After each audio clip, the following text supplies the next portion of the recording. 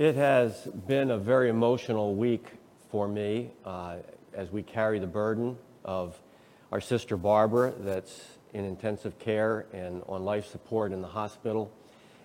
Thank you for your prayers and your support of the Dave Reitz family. We also are looking forward to a lot of changes in the days ahead here at Gateway Church.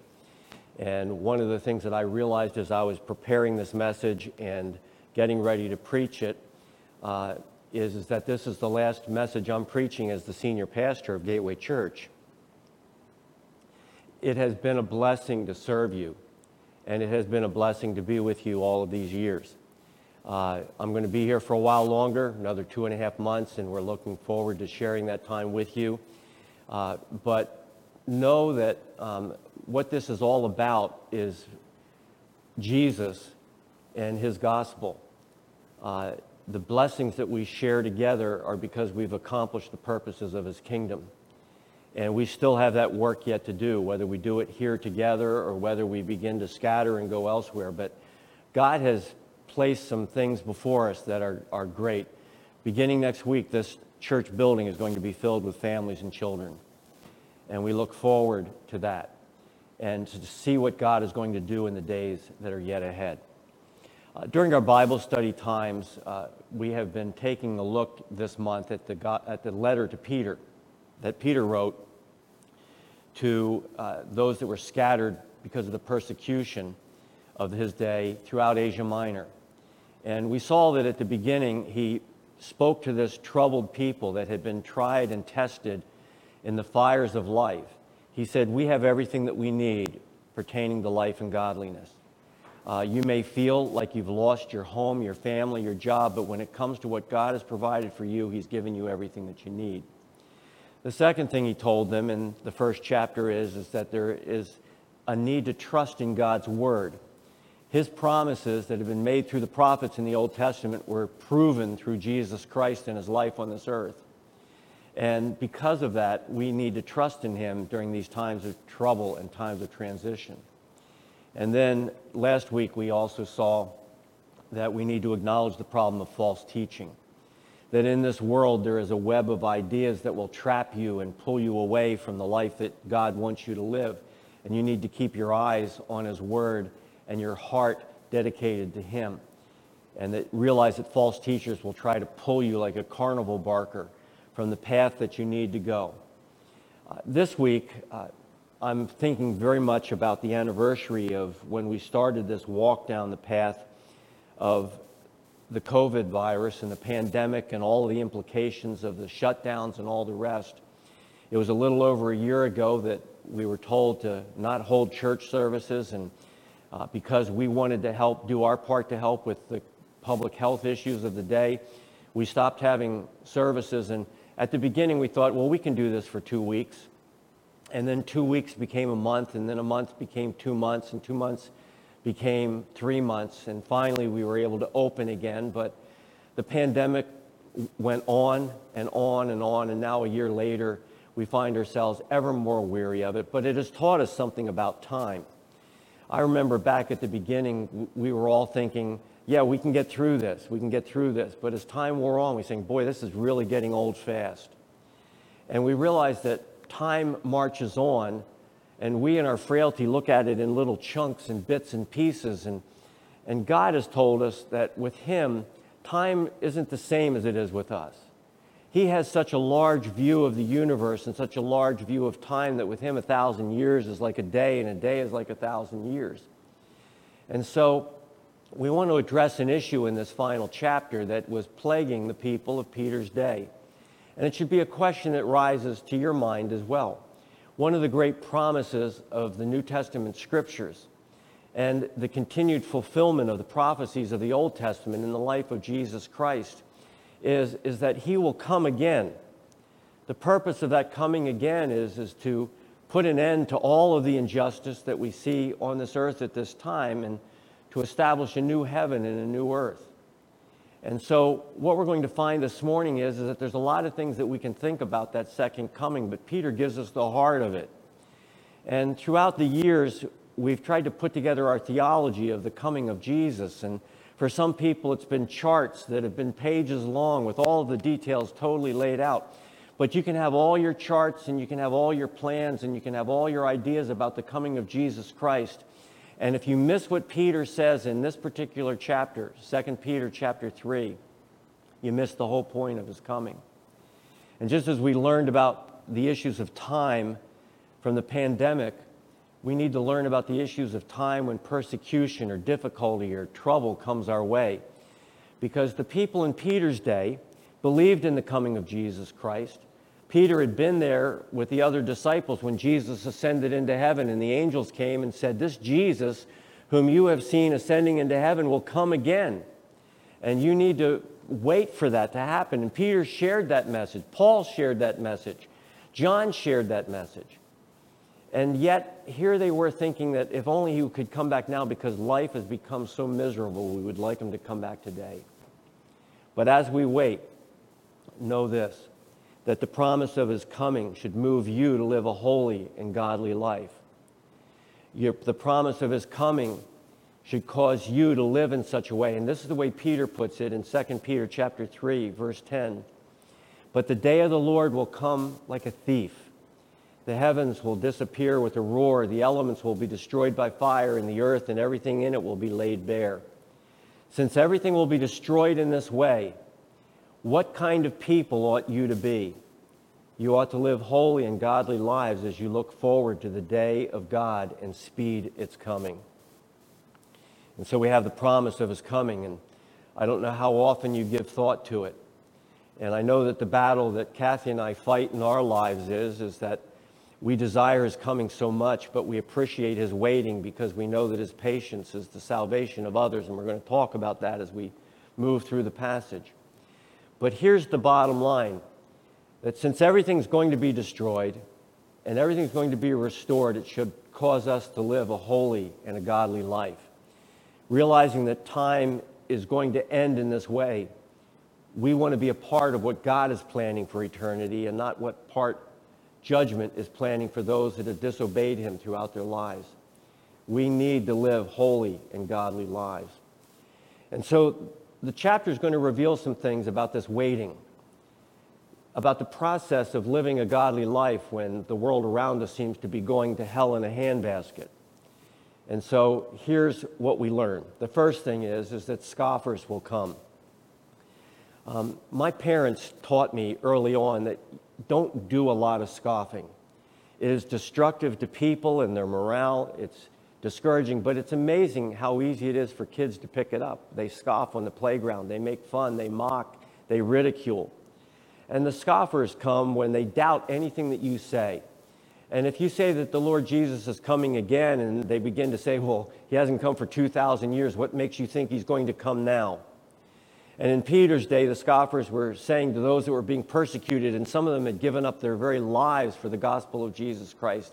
They said, you think he's coming, but he's not coming. Where is he? I coached Little League. I've coached soccer. I've coached basketball with young kids. And we teach them to encourage one another and to avoid the trash talk that destroys people's hearts and lives. But isn't it amazing how fast it comes? Some of the things that I remember about Little League and some of the things that I remember about these things is all the stuff that tears people down. We want a pitcher, not a glass of water. Ain't no batter, ain't no batter, ain't no batter. And we just say those things that tear people down, and it's so easy. And it's so easy to scoff and ridicule. But scoffers will come if you claim that Jesus is coming again. We didn't see his first coming. We're not going to see his second. But listen to this. Beginning with verse 3 of 2 Peter chapter 3. First of all, you must understand that in the last days scoffers will come, scoffing and following their own evil desires. They will say, where is this coming he promised? For ever since our fathers died, everything goes on as it has since the beginning of creation. And so beware of the scoffers. Don't let them eat away at you. Don't let them mock you. And we talked last week about the false teachers and those that have haughty spirits and arrogant eyes, and the rolling of the eyes in the discussion, wondering why you just can't believe what they believe and you can't understand what they understand. And scoffers will come along, and it's in a mocking way that they'll say, You are a fool for believing the things that you believe. You're a fool for believing that Jesus Christ would ever come again. Scoffers will arise, and there's scoffers about us in every place. Scoffers in education, scoffers in the world, scoffers in Hollywood. Scoffers telling us that let's just follow our own evil desires because we don't have to worry about God setting anything right at the end of time. He doesn't exist. And your belief in a God that will one day judge mankind is so foolish and so wrong. Don't let the scoffers deter you. The second thing that we find in this passage is that God's time is not our time. And this is what I was explaining back at the beginning, that we've learned a lot about time from the COVID pandemic as it wears on and on and on. And we realize that time just doesn't seem the same to us right now as it did before. God's time is not our time. Listen to this beautiful passage of Scripture. In verse 8 it says, "But do not forget this one thing, dear friends." Meaning, while you wait for Jesus to come again and you're trying to figure out what is it that the Lord's trying to do, with the Lord, a day is like 1,000 years, and 1,000 years are like a day. The Lord is not slow in keeping his promise, as some understand slowness. He is patient with you, not wanting anyone to perish, but everyone to come to repentance. And this lays bare the motivation of God for his waiting. His motivation is that he's not finished with the work of salvation in the lives of men. And his patience in not judging the earth now, even though they deserve it now, is because he wants grace to be extended to another generation. And what an awesome thing to know about the coming of Jesus Christ. And if you wonder why he hasn't come, it's because there's others that will be coming to faith in Jesus Christ. And he's asked us to be a part of that process. That's why Peter and the other apostles and the believers of his day, they labored to let that gospel be made known to others. And so, if you wonder about the Lord's slowness, it's all about the Lord's patience. And we get in a hurry. And so when COVID came on the scene, I realized that I was doing so much in a hurry, and it was good at the beginning to just take a break for a little bit. It was a little bit of a slowdown, and most of us enjoyed it that time. But then, as time wore on, we wanted to get back to our fast pace, and everything had to be done in a hurry. But the Lord is not slow in keeping his promise. And you need to understand that God's perspective of time is not like that of finite man. We are born, we live for 50, 60, 70, 80, 90 years if we're blessed, and then we die. And the Bible is very blunt about some of its commentary on this, saying that, and then the wind blows over your gravesite, and it's like nobody remembers you anymore. I love the study of the genealogy of my family, but it's amazing how difficult it is to find out information about anybody. Even with all the records that we keep and all the technology that we have, anybody who's not alive that you can't sit down and talk with them and ask them, they're gone and far gone. But God has transcended all of these generations. He's been there before time began, and he's going to be here after time ends. And he's all seen it all, and he's been through it all. The Lord is not slow in keeping his promise, as some understand slowness, but he's patient with you, and his time is not our time. So when you're waiting on God for anything, you just need to know this, that God works all things together for good for those that are called according to his purpose, and that's why he's waiting to do what he does, because he has something different in store, something better in store for those that have been called according to his purpose. And though we grieve the loss of those people that we love, if they put their faith in Jesus Christ, they go home in glory to be with our God. And what a privilege it is to go and join them one day. And what a joy it will be to fellowship with them through eternity. And then the third thing that we find in this passage of Scripture is that God realizes that this fallen earth is full of trouble and full of the problems that are part of a fallen world. And so we need to look for a new heaven and a new earth. And it doesn't matter if it's John or if it's Peter or if it's Paul. They all spoke of the fact that God is going to restore this creation to something far better than we could ever imagine when we look around us. The storms that destroy our homes and our lives, the crime that injures us and hurts us and takes what is ours, the indignation that is placed upon people just because of the ugliness of people's hearts. The cultural clashes, the generational clashes, the political clashes, all of it needs to be made new. And God said that there will be a new heaven and a new earth. And so in verse 13, Peter says, but in keeping with his promise, we are looking forward to a new heaven and a new earth, the home of righteousness. And then John, when he's expanding on this in the Revelation, he says it's going to be a place where there'll be no more crying, no more tears, no more mourning, no more pain. All those things that we know and associate with life, it's not to be seen anymore in eternity. And all the things that tear at the fabric of who we are going to be gone, and it will be the home of righteousness. And so I've told you that the promise of his coming is supposed to move you to a holy and to a godly life. God wants you to begin to taste that righteousness here and now and not wait for it in eternity. He doesn't want you to waste the time that he's given you to live on this earth, but he wants you to live in such a way that you can take hold of it now. But the beautiful thing is there's going to come a time when we don't have to fight so hard to accomplish it, but he's going to be gifting it to us for eternity in heaven, the home of righteousness. And so what are we supposed to do? The scoffers are coming, saying, where is this coming of Jesus? And Peter's saying, you just need to wait because God's time is not our time, and he will be making a new heaven and a new earth. So what do you do in the meantime? And we find that what Peter says is take advantage of it and make every effort to live a life that will be pleasing to God. And so in verse 14, he says, so then, dear friends, since you are looking forward to this new heaven and this new earth, make every effort to be found spotless, blameless, and at peace with him. Bear in mind that our Lord's patience means salvation, just as our dear brother Paul also wrote you, with the wisdom that God gave him. And so it is, we're to make every effort. Now, I don't know about you, but there are very few things that cause me to make every possible effort. And very often I'll go to the doctor and I'll have my annual physical, and the doctor will say, you've got to change this in your diet, you've got to do this with exercise. And when I get home, I say, yeah, and we just don't do it. And when you look at your own life, you know that it's hard to do just about anything that you don't really feel motivated to do. But if you like doing something, if you're a Yankees fan, you'll go out of your way to watch a Yankees game.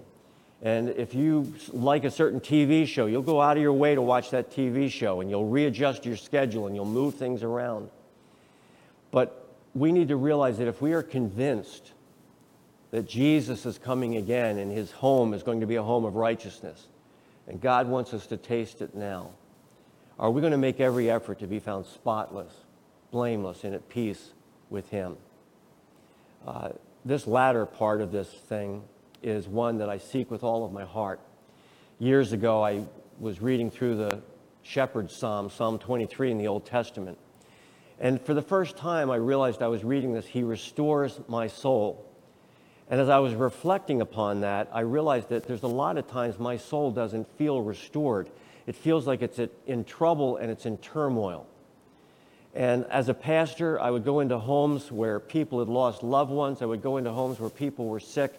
I would go into homes where abuse had taken place. I'd go into homes where all kinds of things. And I would leave with my stomach just churning, not having a lot of answers for them. And what I wanted more than anything else was peace for my life and peace for them. Where do you find it? And I found that you need to make some effort in seeking out the God that offers this peace. I love the way that Paul put it in Philippians chapter 4, be anxious for nothing, but in everything, by prayer and petition with thanksgiving, let your requests be made known to God. And the peace of God that transcends all understanding will guard your hearts and minds in Christ Jesus. And so I began to realize that I need to work on my prayer life. I need to go to God with a heart of thanksgiving. And be honest with yourselves, it's amazing how easy it is to go to God with a grocery list of prayers. But it takes some thought and it takes some effort to just stop before you say anything and say, God, I give you thanks for the following things. To interject into your prayers thanksgiving, just as Paul has asked us to do. But we need to make every effort to make this life what it is, to be at peace with our God, and to be found spotless, and to be found blameless. Our politicians are good at self-righteous exposition of their position. But then they turn around and they're tripped up by the press, or they're tripped up by those around them, or by the things that they said and things that they've done.